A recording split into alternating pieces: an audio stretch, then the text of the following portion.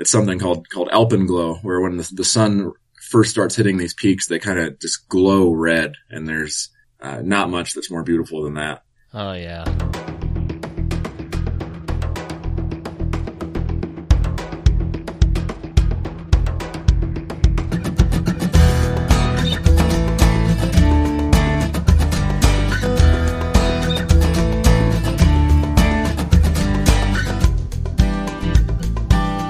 This is the Adventure Sports Podcast, brought to you by 180 TAC. Get out there and have some fun. Episode 54, Jeff Golden on climbing Colorado's 14,000-foot peaks.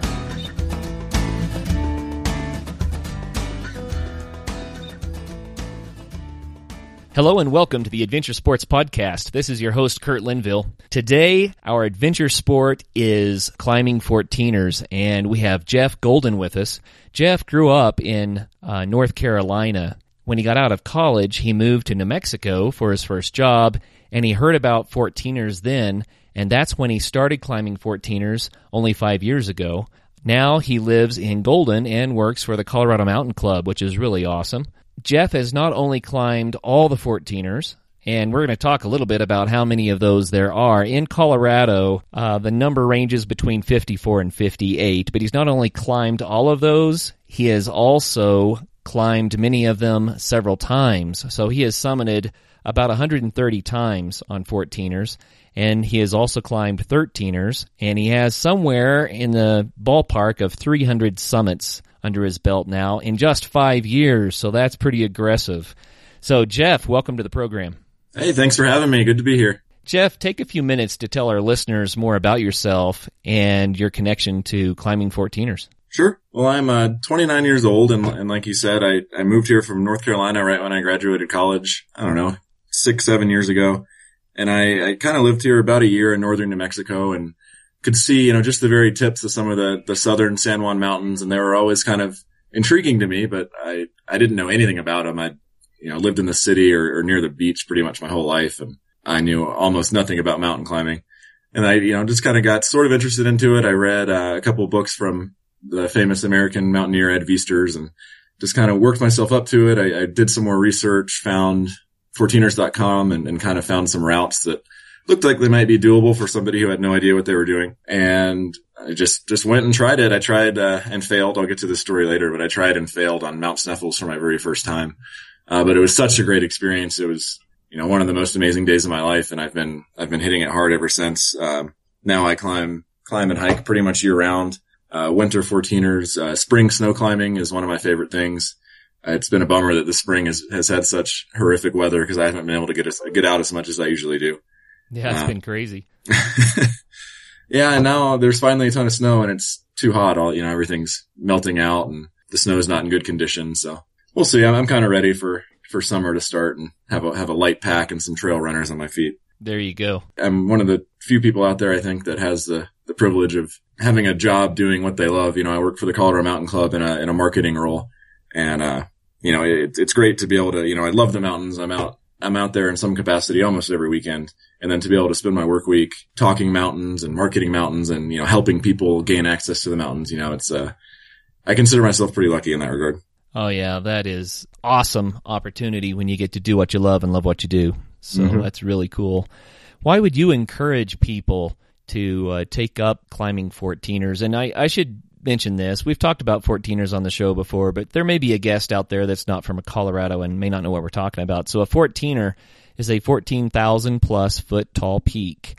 And most of the 14ers in the continental U.S. are in Colorado. The 14er sport is centered around Colorado and climbing these big mountains. But why would you encourage people to do this? Well, how much time do you have? No.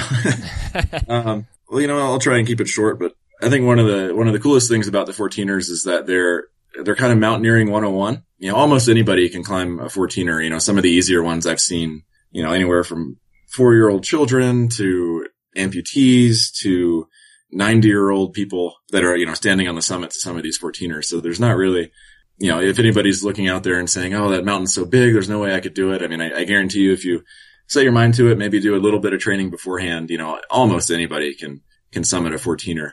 And they range from those, simple, walk-ups that, you can go from car to car in 4 or 5 hours on some of these, they're just half day hikes. And they range all the way from that to pretty technical exposed summits that a lot of people, it's kind of a misconception that a lot of 14ers need ropes, but you can actually do all the 14ers quite reasonably without using any gear. They're just hikes and scrambles. But some of the more difficult ones get pretty crazy. Like Capitol Peak has the famous knife edge that I think most people in Colorado that are familiar with mountains will probably know about, but you're basically just sitting on exactly what it sounds like. It's just a knife edge, a V of rock, and there's 1,000, 2,000 feet on either side of each leg. So it's pretty intense, but it's still considered safe enough that most people don't need ropes. So there's, whether you're looking to do your first 14er and you don't know anything about what you're doing, like kind of how I started and how a lot of people started, through where you're really looking to challenge yourself and push yourself and get that huge adrenaline rush. There's something for everybody, which I think is really cool. And when I say it's mountaineering 101, most people will start with those easier ones, gradually work up to the more difficult ones and do peaks like Capitol Peak, really near the end of their list. And then once you finish the 14ers, it opens up a whole new world of mountaineering. I mean, if you can climb all the 14ers, you can do stuff. You have the skill set, you have the knowledge to go out there and do Mount Rainier and, travel internationally and climb, Denali and Aconcagua and the other 7 summits. It's a really great way if you don't know anything about mountain climbing, or if you do know about mountain climbing and just want to hone your skills. The 14ers are a great training ground that, we Coloradans have here in our backyard. So for our listeners, describe what a typical day of climbing a 14er entails. What is it like? Well, that's another thing that I think is cool about 14ers that I was going to mention, is that each one, even the ones, I've done some of them 8 or 9 times now, and each one is a little micro adventure. There's no, out of all the days I've had in the mountains, there haven't been 2 alike. There's always something new, some new story, some different perspective. But, trying to generalize, most of them, the average 14er will be between a 6 and 10 hour hike. And that includes a round trip mileage of probably 8 to 12 miles, 3,000 to 4,500 feet of elevation gain. So, I mean, these are big days. You're burning a lot of calories. You do have to be in shape, but you have to start early in the morning because in Colorado, in the summer especially, we have afternoon thunderstorms. And so in general, you time out how long you think it's going to take. If you think it's going to be an 8-hour day, you plan to be, back at the car early afternoon, leaving the summit no later than about noon. And so you're starting sometimes at, 4 or 5 in the morning in the dark with your headlamp, and you see some of the most beautiful sunrises of your life. There's nothing that can compare to a sunrise in the mountains. And a lot of them will start off with either a well-maintained trail or a talus trail on rocks that's very easy to follow. If it gets kind of thin, there's cairns and stuff. So most of the 14ers are very well marked, thanks to the work of organizations like the Colorado Mountain Club and the Colorado 14ers Initiative. But the higher you get, usually the trails get a little bit more difficult. Very few of them have a true dirt trail all the way to the top. Even the easier ones, sometimes you have to go over some loose rock where there's not an obvious way.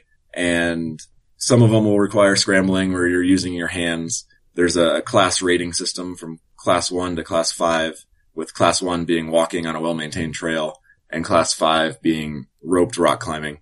And, there's everything in between. Most of the time you'll be back at the car before those afternoon thunderstorms start, which are very much like clockwork. You can almost bank on them. And you'll be good and ready for a nice beer, hamburger, and a nap by the time you're done.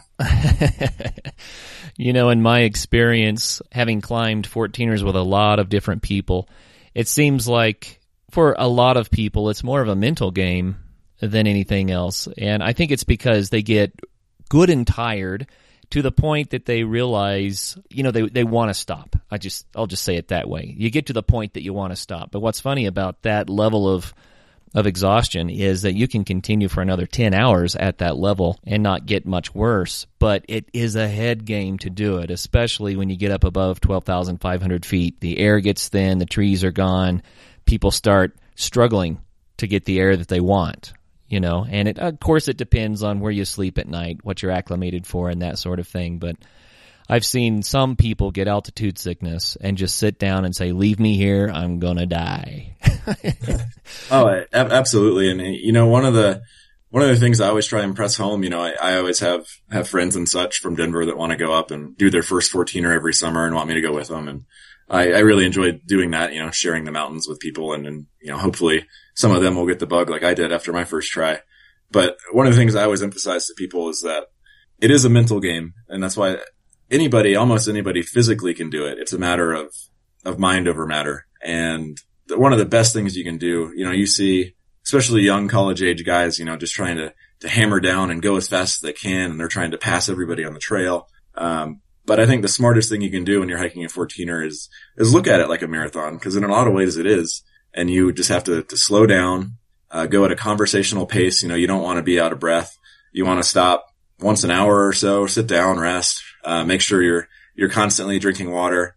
Keep food in your pocket so you can just be constantly snacking on it. And the more you can do to stay hydrated and keep your energy levels up and just take it slow, the much more enjoyable the experience is going to be. Oh yeah, I agree. And, on a well-maintained trail, a 20-minute mile is a solid pace. Mm-hmm. On these 14ers, I usually tell people, plan about an hour per mile. Yeah, and it's the same rule of thumb. It's about an hour, maybe a little bit over a mile, over an hour per 1,000 feet of elevation as well. It's a good rule of thumb. It's just that hiking slows way down when you get to the steeps above tree line. It's not the same thing as cruising down that lower elevation trail. But it is a ton of fun. So what mountains would you recommend people to try if they want to try a first 14er? What would you say? Most people from Denver stay in the Front Range, and there are several peaks near here that are, class 1 or class 2, considered pretty easy. Mount Bierstadt, Grays and Torreys peaks you can do combined at about the same effort. You can do a single mountain. A group of 4 called the Decalibron, which is Mount Democrat, Mount Bross, Mount Cameron, and Mount Lincoln. Can be done same as Grays and Torreys. It's to do all 4 of those peaks is the same as doing one peak a lot of the times. The problem is that these are also so close to Denver, and people know that they are easy climbs, and so it's pretty common for some of these peaks. I think I saw a stat recently where Mount Bierstadt on a summer weekend day can see between 300 and 400 people. Wow. It's just a train, it's a conga line of people, which is fine. My suggestion, if you're going to do some of those peaks, is to try and do them during the week, maybe do them in the shoulder season. Once school starts back up in September and October, the weather's still really nice, but the crowds are a lot more diminished. There's also some that, the farther from Denver you go, the less crowded they're going to be. One I always try and recommend is Huron Peak. That's exactly what I was going to recommend. Yeah, it's a beautiful, beautiful hike. It's one of the prettiest 14er hikes there is, and you get this great view of these 13ers called the Three Apostles. And, because it's, an extra hour or so from Denver, the crowds are cut in, quarter. There's still almost any peak in the summers, you're going to see other people and you're probably going to see a significant amount. But, the farther from Denver you go, kind of the more pleasurable it gets. Yeah, I would agree. What do you think the easiest 14er is? There's a debate about that.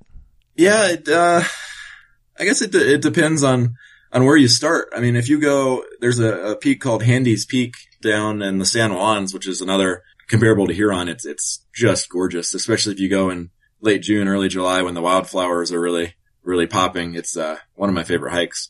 But you can, drive, if you have a Jeep or, a good 4-wheel drive vehicle, you can drive to within, I think about 2,000 feet of the summit. And so you can be up and down and it's a nice trail the entire way, a nice dirt path. There's no rock hopping or anything. I mean, you can go from your Jeep to the summit back to the Jeep in 3 hours. So that's pretty quick.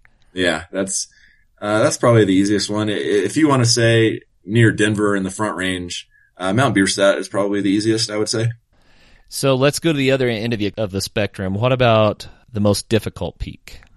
Well, I take a slightly different spin on this, and I'll say the most dangerous peak, because most difficult could be debated. Some people would say Capitol Peak, some people could say Mount Wilson, but it just depends on what you're comfortable with. I would say the most dangerous peak is not debatable at all, and that's Little Bear Peak, which is in the Sangre de Cristo Range, kind of down near Alamosa. And the standard route goes up this couloir, this funnel, this gully called the Hourglass. And it's just, the best way I can describe it is, it's a ramp of basketball-sized marbles, and they're just rolling down consistently. And if they fall down on their own, plenty. But if you have people climbing above you, it's almost impossible not to be dodging rocks while you're climbing that mountain. And you're in this really tight, notch that there's really nowhere you can go to avoid it. So you really have to be super careful, wear a helmet, try and start early to make sure there's nobody above you. But it's just a bowling alley of rocks that want to hurt you and kill you. And so it's a very, very dangerous mountain. The backside of Crestone Peak is another one like that.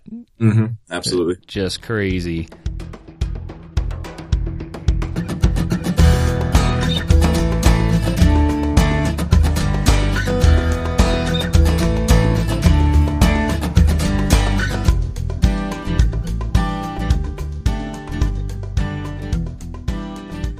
Do you love mountains? You are not alone. Jerry Roach is well known for his extraordinary and detailed guidebook, Colorado 14ers, but did you know that Jerry has written 15 books, including guidebooks to 13ers, Indian Peaks, Rocky Mountain National Park, and more? But he has also written narratives about a lifetime of mountaineering, full of Jerry's insights and humor. If you like adventure, then these books are for you.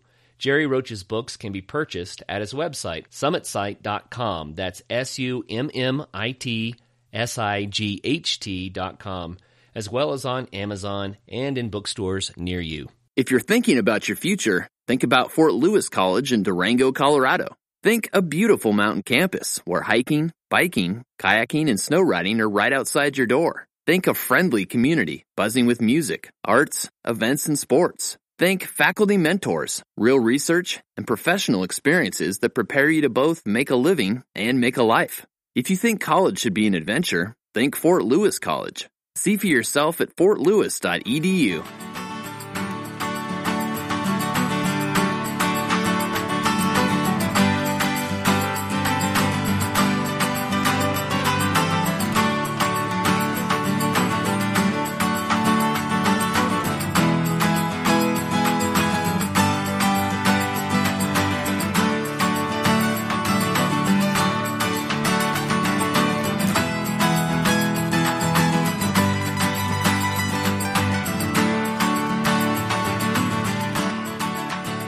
That kind of gives people a sketch of what climbing 14ers might be about, but will you tell us a story of a really amazing experience that you had that just convinced you that this was the sport for you?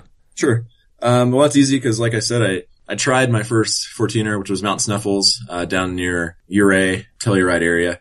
And I don't know, like I said, I worked up to it. At first I thought, there's no way I can do this. I'm a beach bum. I like surfing. I can't go mountain climbing. The heaviest jacket I had when I moved out here was a thin fleece. I just got hooked right away. And because it was such an amazing experience, even without fully achieving the summit, I went and I camped out in this little hand-me-down tent I got from my stepdad, a little car camping, site right near Ouray, and just had, a great night. It was one of the first times I'd ever even been camping. And I was just tickled by the whole experience, having a fire and sitting there and making food over the campfire and stuff. And then because I was so, one of the things I kept on reading over and over was you have to start early, you have to start early, you have to start early. Nowadays I know that usually means for most peaks about sunrise, but, trying to be cautious and kind of doubting myself. I think I started at something silly like 3 or 4 in the morning. And, but the bonus of that was I was pretty high. I was already above tree line. I was kind of starting up the actual slope, climbing the side of Mount Snuffles by the time sunrise came up. And, I'd never experienced anything like that. I lived on the East Coast on the beach, went to college there, like I said, and I always said I'd love to wake up and go see a sunrise there. And being a college student, I never actually roused myself out of bed. So this 14er mountain sunrise was, one of the just most majestic things I'd ever seen. There's really no way to put it into words unless you've seen, it's something called alpenglow, where when the sun first starts hitting these peaks, they kind of just glow red, and there's not much that's more beautiful than that. Oh yeah. And it was kind of funny. I didn't have any of the proper gear. I went through, some of Jerry Roach's 14ers guidebook has some gear recommendations. 14ers.com has some basic gear recommendations. And I kind of compiled what I could. I went out and got, I think I had like $30 hiking boots from Walmart and thought that they were the greatest thing ever. And I had a 60-liter pack because I could only afford one pack. I was a newspaper journalist at the time, getting paid like $22,000 a year. So I had this 60-liter Osprey pack that's way too big for a day hike of a 14er. and had a little thin fleece and this raggedy old hat I'd found in some bargain bin somewhere. But I was nowhere near properly equipped. But the higher and higher as I got, I realized, I can do this. It's scary, and there's adrenaline pumping through your veins, and you're looking around and you're like, oh my God, am I in over my head? There's, 1,000-foot fall over there, and there's a giant cliff over there. But you stay on route and you just kind of focus on one foot in front of the other.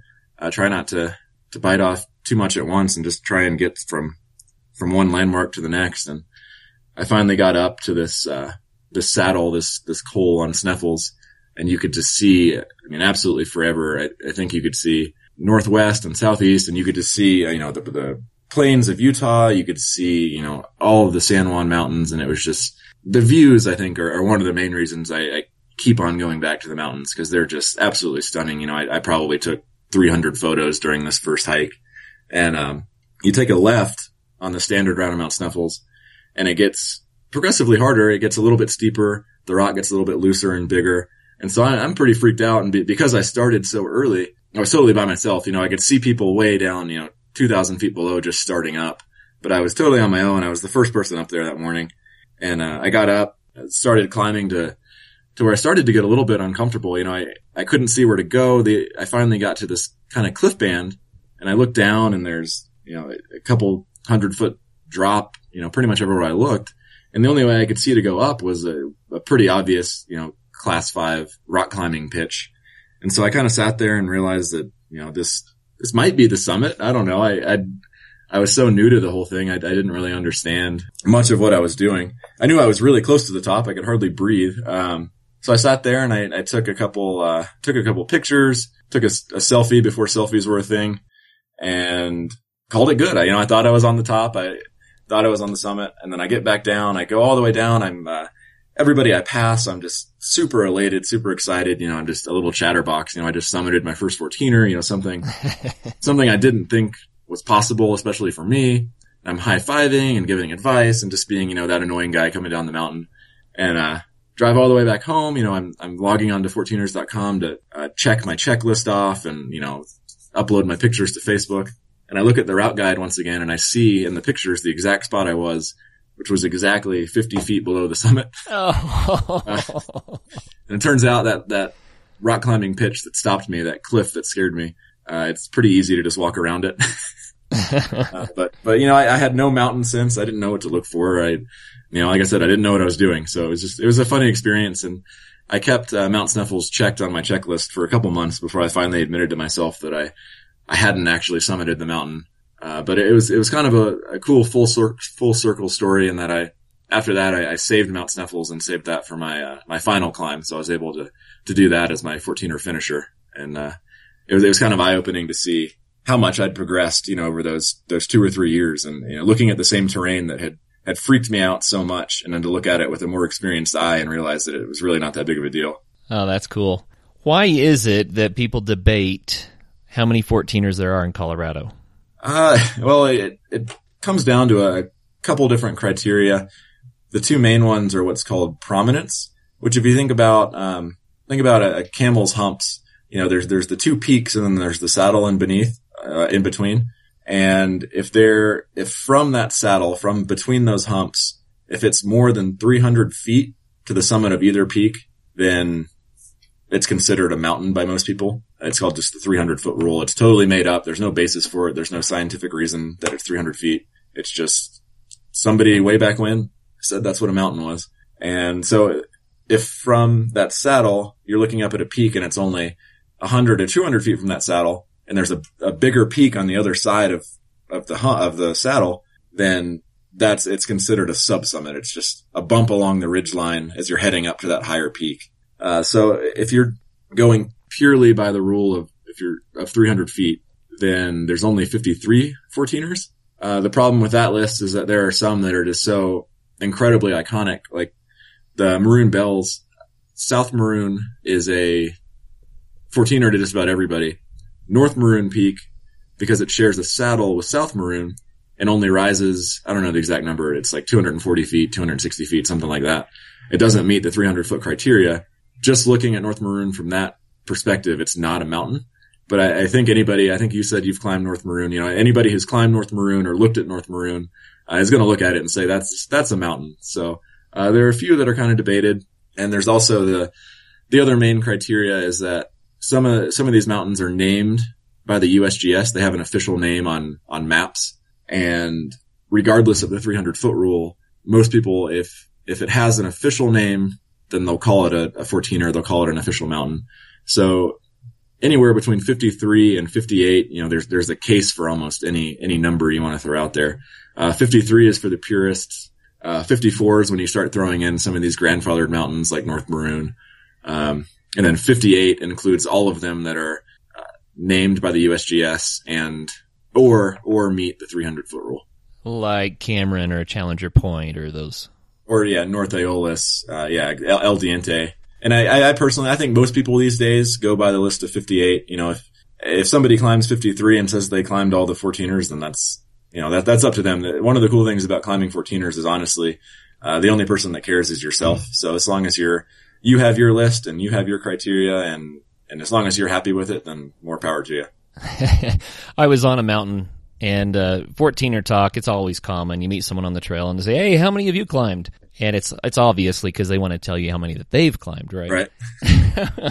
But I kind of got weary of that conversation after a while because I thought, you know what? I'm really out here because I love hiking up mountains. It doesn't even have to be 14,000 feet for me to have a fantastic day. And I kind of changed my mind about it. And I kept climbing. And finally, one of my friends, while we were climbing a mountain, says, "Well, how many have you climbed?" I said, "I have no idea. I don't even keep track." And then he says, "Well, list them." And so he started counting them up for me. And sure as the world, it was 39, and I was 39 years old. And suddenly it became a thing. You got to do 40 by the time you're 40, and it's fun because everyone sets their own personal goals, right? But you don't have to. But I look at this and I say, hey, why stop at 54? You're doing it because you love it. There are 58 opportunities, and then go to the 13ers and you get another 600 and something. One of the biggest mistakes I think I made, and almost everybody makes it, is you do your first couple 14ers, maybe you're just like, well, I enjoy doing this. I don't want to do them all. Then you reach, you get to 10 or 12 and you start to get bitten by the bug really hard. And then almost everybody just races through, I have to do all 58 as fast as possible. And I really regret doing that because it's a lot more about the experience and the journey than, checking boxes in a list. And I always say that it's, I finished the 14ers and I'm still waiting on my, parade and 1,000 virgins and stuff like that. Nothing changes. So now I'm the same as you. It sounds like, I kind of just, I do whatever sounds fun. I'm not trying to do the 13ers list or the Centennials list, which is the top 100 highest in Colorado. I'm just enjoying hiking and being outside with some good friends. Oh yeah. And to me, that's what it's all about. And for that reason, the ones that I've climbed many of them 3 times, even though I have not climbed all 58. I just like to be out there. And you can, I'm sure, attest to this as well, but even the mountains that I've climbed 3 or more times, I would never say that I had the same climb. Right. Every day is different. Mm-hmm.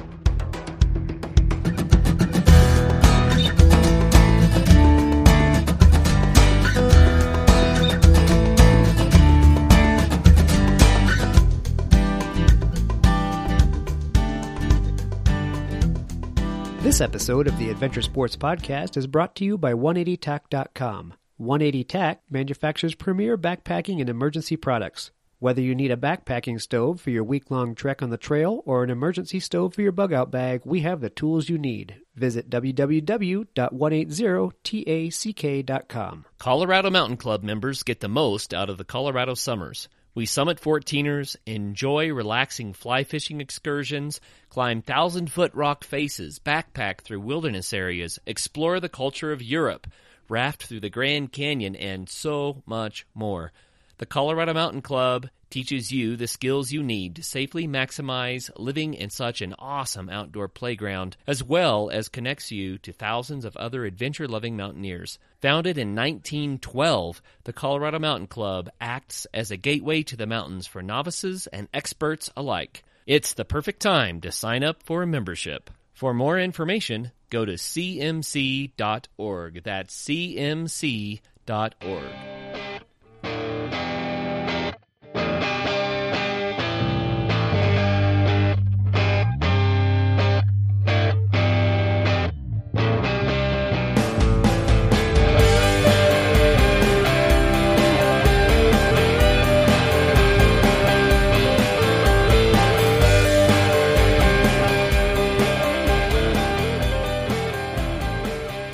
Hey, tell us about a time that things did not go right. And the goal here is to give people a little word of advice on things that can happen in the sport and ways that they can stay out of trouble or manage if they find themselves in a tight spot.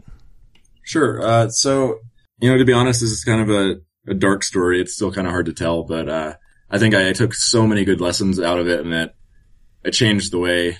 It was a fundamental shift in the way I looked at mountaineering. So, I feel like it's a good one to tell. It was in my early mid-20s when I really was getting into this, and I'd done about 20 14ers. And, when you're that age, you're bulletproof. And I never really considered, you hear about accidents and you hear about people getting, really messed up or killed on the 14ers. But, in my experience, everything had been super easy and smooth. And, it's one of those things where, well, yeah, that always happens to some other guy, but it never happens to me or anybody I know.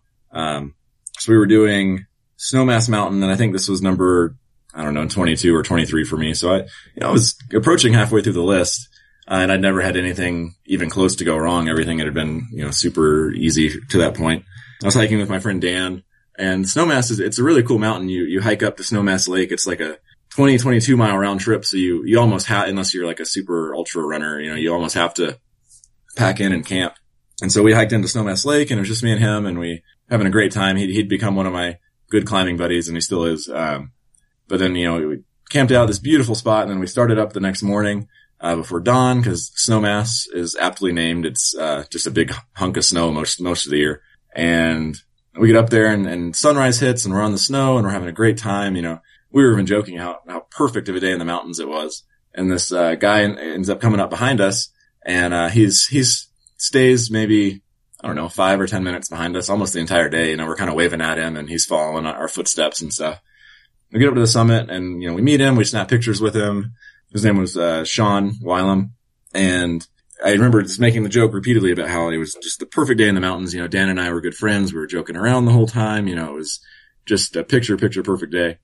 And there's an add-on peak, extra credit is what, people call it, called North Snowmass that Dan and I, it was still early. There wasn't a cloud in the sky. We were feeling good.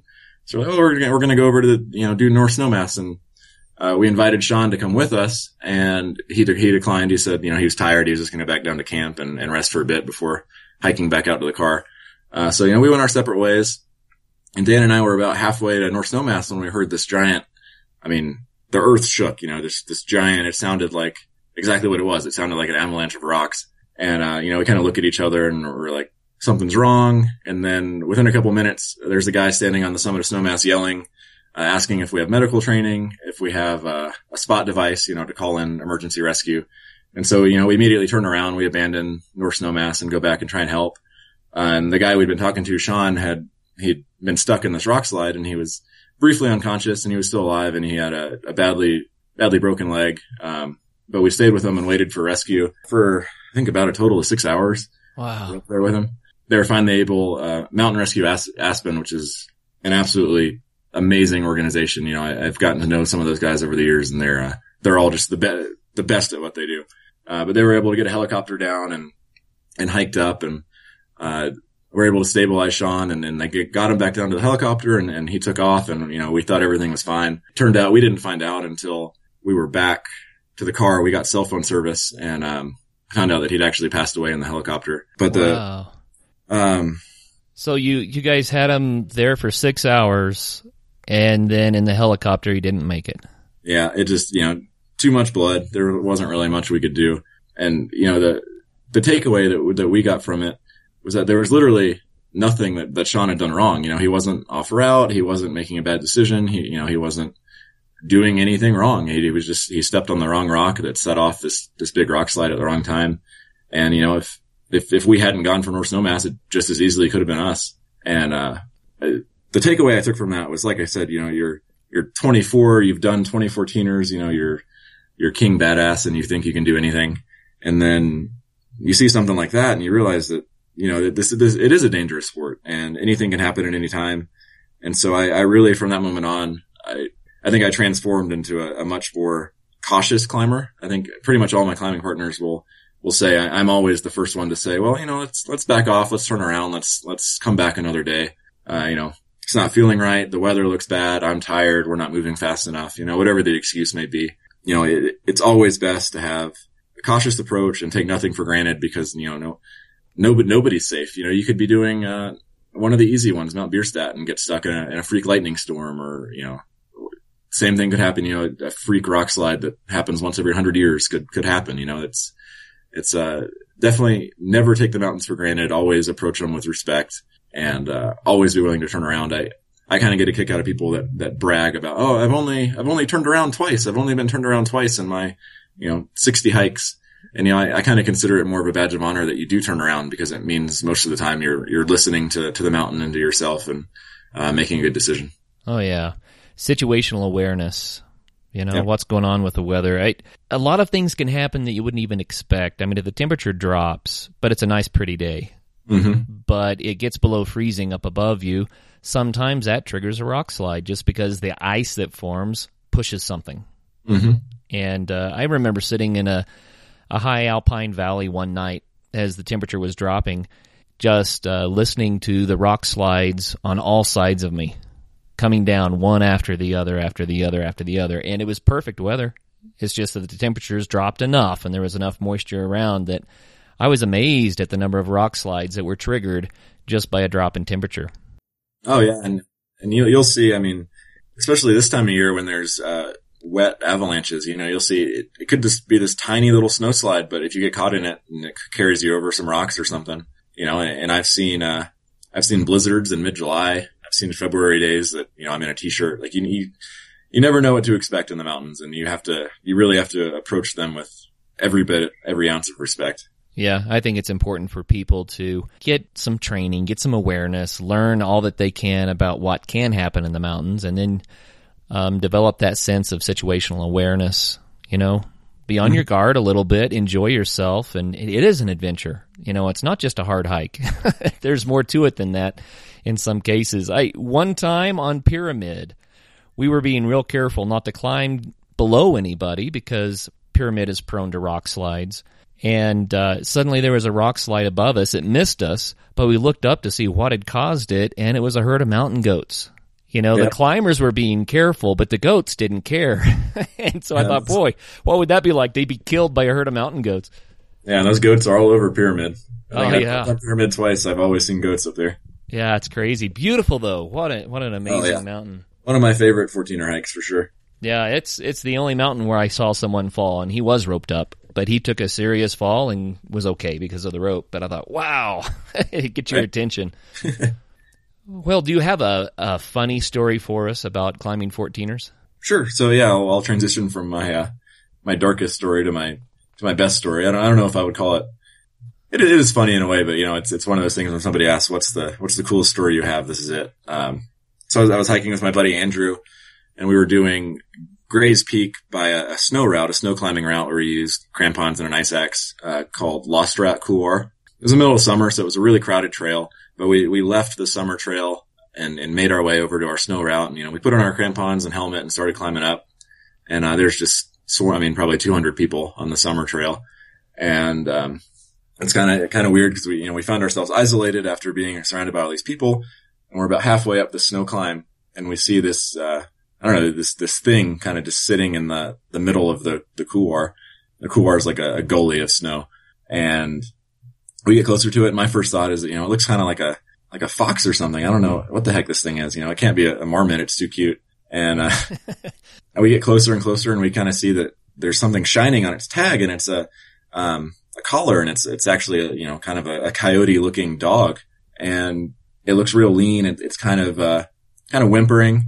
And so we get up there and get closer, and it kind of growls at us a little bit. You can tell it's just terrified. And, we threw it, I think, a turkey sandwich and, some jerky, and she finally let us approach and get up there. And what had happened was the summer trail kind of weaved right kind of close to these cliffs that form the walls of the Lost Rat Couloir we were climbing. And the dog had been off leash and was chasing some sort of animal, probably a mountain goat, and just fell over. It couldn't stop itself and fell over this cliff. Wow. And it had broken, I think, one or both of its back legs. It had been there overnight, so it survived a night out in, freezing weather and the snow. At that point, we were closer to the summit or the top of the couloir of our route, and we knew that the summer trail was right there. And so we figured it would be easier to just keep climbing up and then walk down the summer trail than try and, get this dog down this steep snow we just climbed up. And, we didn't have a rope or anything. So that's what we did. We took turns, just carrying this dog, which was actually really docile and nice, and, was licking our faces as we climbed and stuff. And, it was no easy feat. I mean, the dog was like, I don't know, probably 35, 40 pounds, if I could guess. Oh, that's a load. Yeah. So we took turns, every 50 feet or so we'd switch off, and we finally did get back up to the summer trail. And, the dog had tags, and Gray's is so close to Denver. We actually had cell phone service, and we were able to call the owner, who had a long, frantic, sleepless night worrying about her dog, and, let her know that, we had her. The dog's name was Loki, and we had her, and we were bringing her down, and, we'd meet her at, I think we were closest to Idaho Springs. So we're like, we'll try and find a vet in Idaho Springs, or if not, we'll stop in Golden or Lakewood, or, the first vet we can find, or the first emergency hospital. And, she was ecstatic, and just to hear how relieved she was, she'd been trying to there had been a mountain rescue party out that previous night, and, she was going to hike back up, and, obviously she was distressed. This is the story where it really hit home for me how great pretty much everybody that hikes 14ers is too, because as we were heading down, Loki still couldn't walk, so we were still carrying her. It was much easier going downhill on a trail, but almost everybody we passed of these 200 people on the mountain, offered water or food. We had a couple guys that even turned around on their ascent. I think it was their first time trying to climb grades, and they turned around just to help us, spell us carrying this dog back down to the car. Wow. So, everybody that hikes 14ers is so nice and willing to help. And, it was really, really cool to, feel like we were heroes for a day. We made an impact in somebody's life, and, Loki ended up making full recovery. She's fine. I still hear from the owner every year or so, just as an update. So yeah, that's probably the best story I have. Oh, that's neat. And I couldn't agree more. The people I've met climbing are all delightful. And I think it's true for any adventure sport, really. When people are sharing a common interest and they're out there to have fun and they're meeting other people, that they know they have something in common with, it sets up just the right social atmosphere for great experiences and exchanges, and not to discount people in general, because I think that almost all people are basically great people if you get to know them. But right. The adventure sport gives the opportunity to get to know them. Right. It's an amazingly small community too, especially once you get into people that are trying to do all the 14ers. There's people that just want to do one and say they've done it and call it good. But, once you get people that are in their teens and 20s in their 14er list, it becomes an amazingly small, tight-knit community. And, you'll be out on some obscure mountain, you'll think you won't see anybody else. And then you'll run into, some guy you've hiked 3 peaks with. And you're like, oh, John, you're here too. It's crazy how often that happens. But yeah, there's positives and negatives of being such a small community. There's a lot of silly arguments and stuff too. But I think for the most part, everybody's on the same page and just loves being outdoors and climbing and hiking. Oh yeah. It is a fantastic sport, no doubt about that. Tell us about any projects you might have in the works. What's next on your adventure calendar? Well, I actually, I've moved from the 14ers. Like I said, they're Mountaineering 101, and I've climbed Rainier a couple times. I've climbed up in the Tetons a couple times.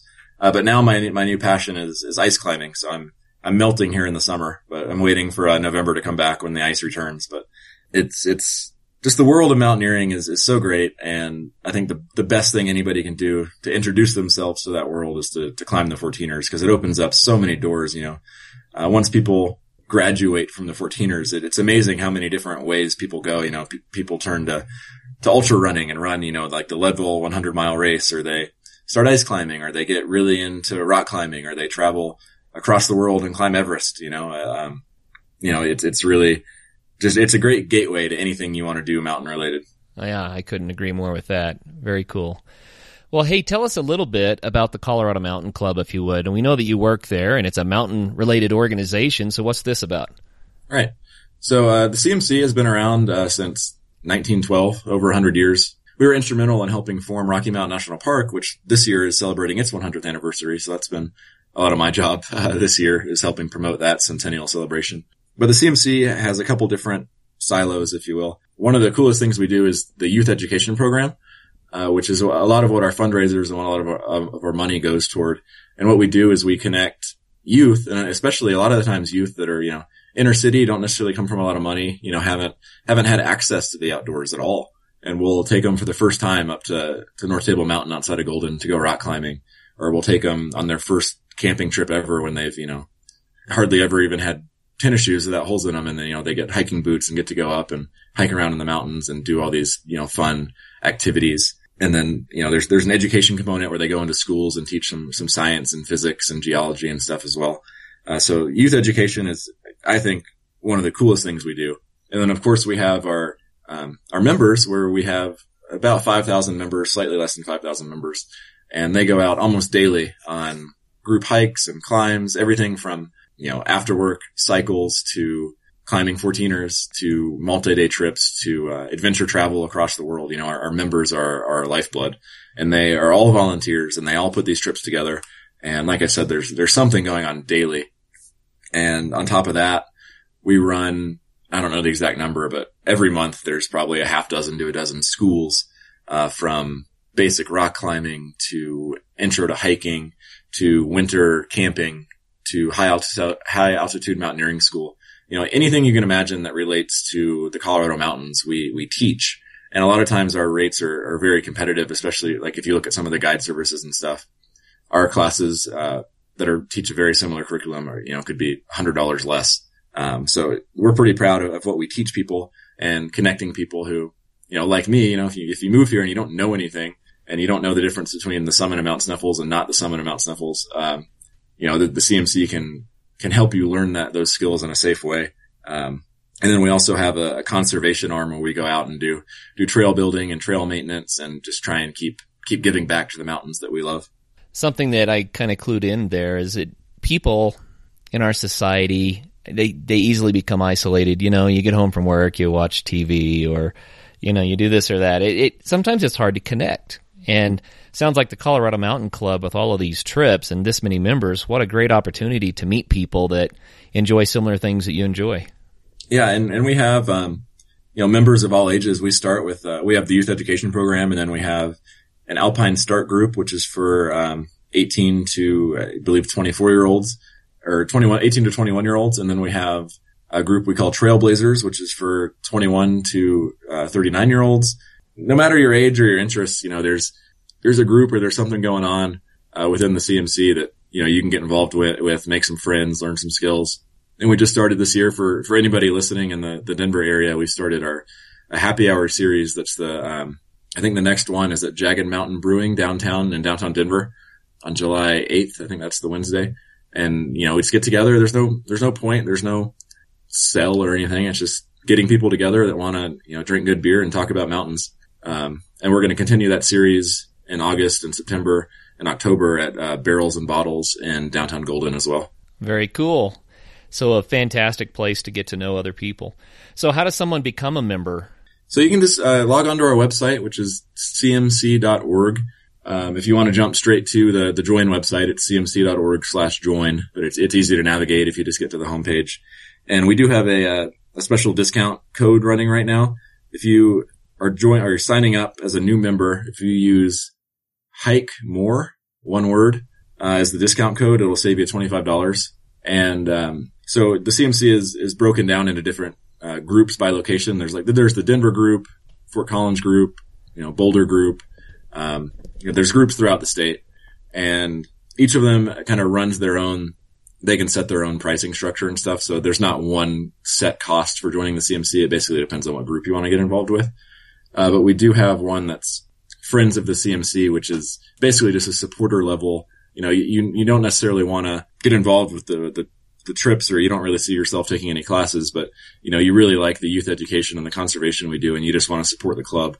And I think that's I think it's $30 or $40 to join that way. Sadly, the $25 off doesn't apply to that membership, but if you use Hike More as a discount code when you join, it'll save you $25.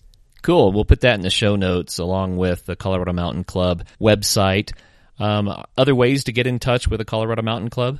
My job is to run a lot of our social media, so you can find us on Facebook, on Twitter. We launched an Instagram last year, which is doing really well. I would say the best way if you want to get news from the CMC is to follow us on Facebook, and we're pretty easy to find.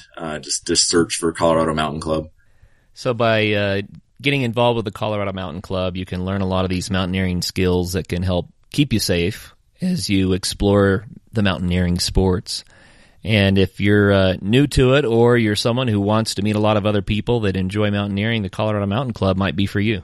Yeah, absolutely. And like I said, our classes and our hikes range the full spectrum from, whether you've never set foot on a trail before to if you want to go climb Mount Everest.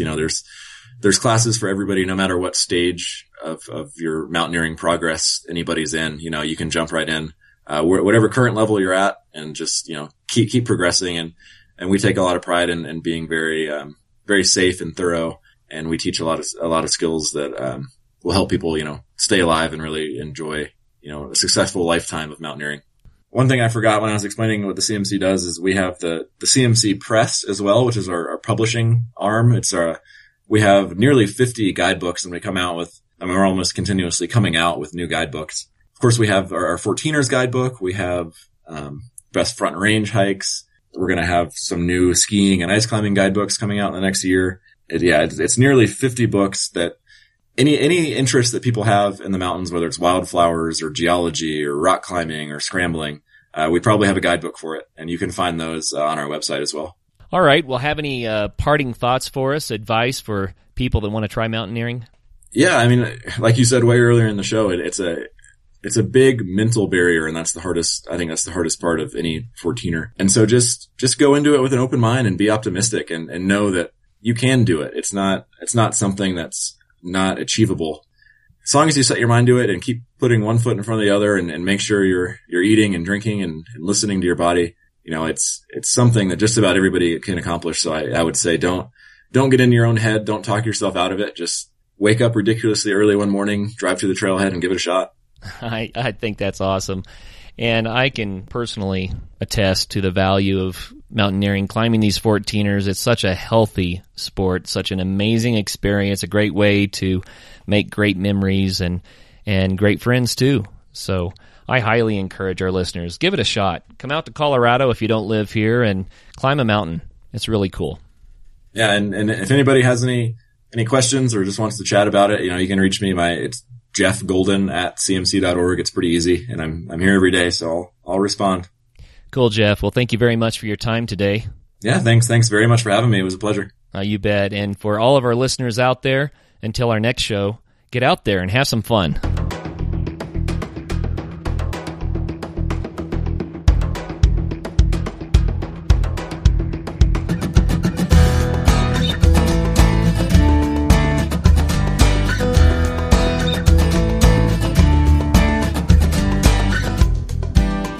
Would you like to be a guest on a future show? Just go to AdventureSportsPodcast.com and click the Contact Us button.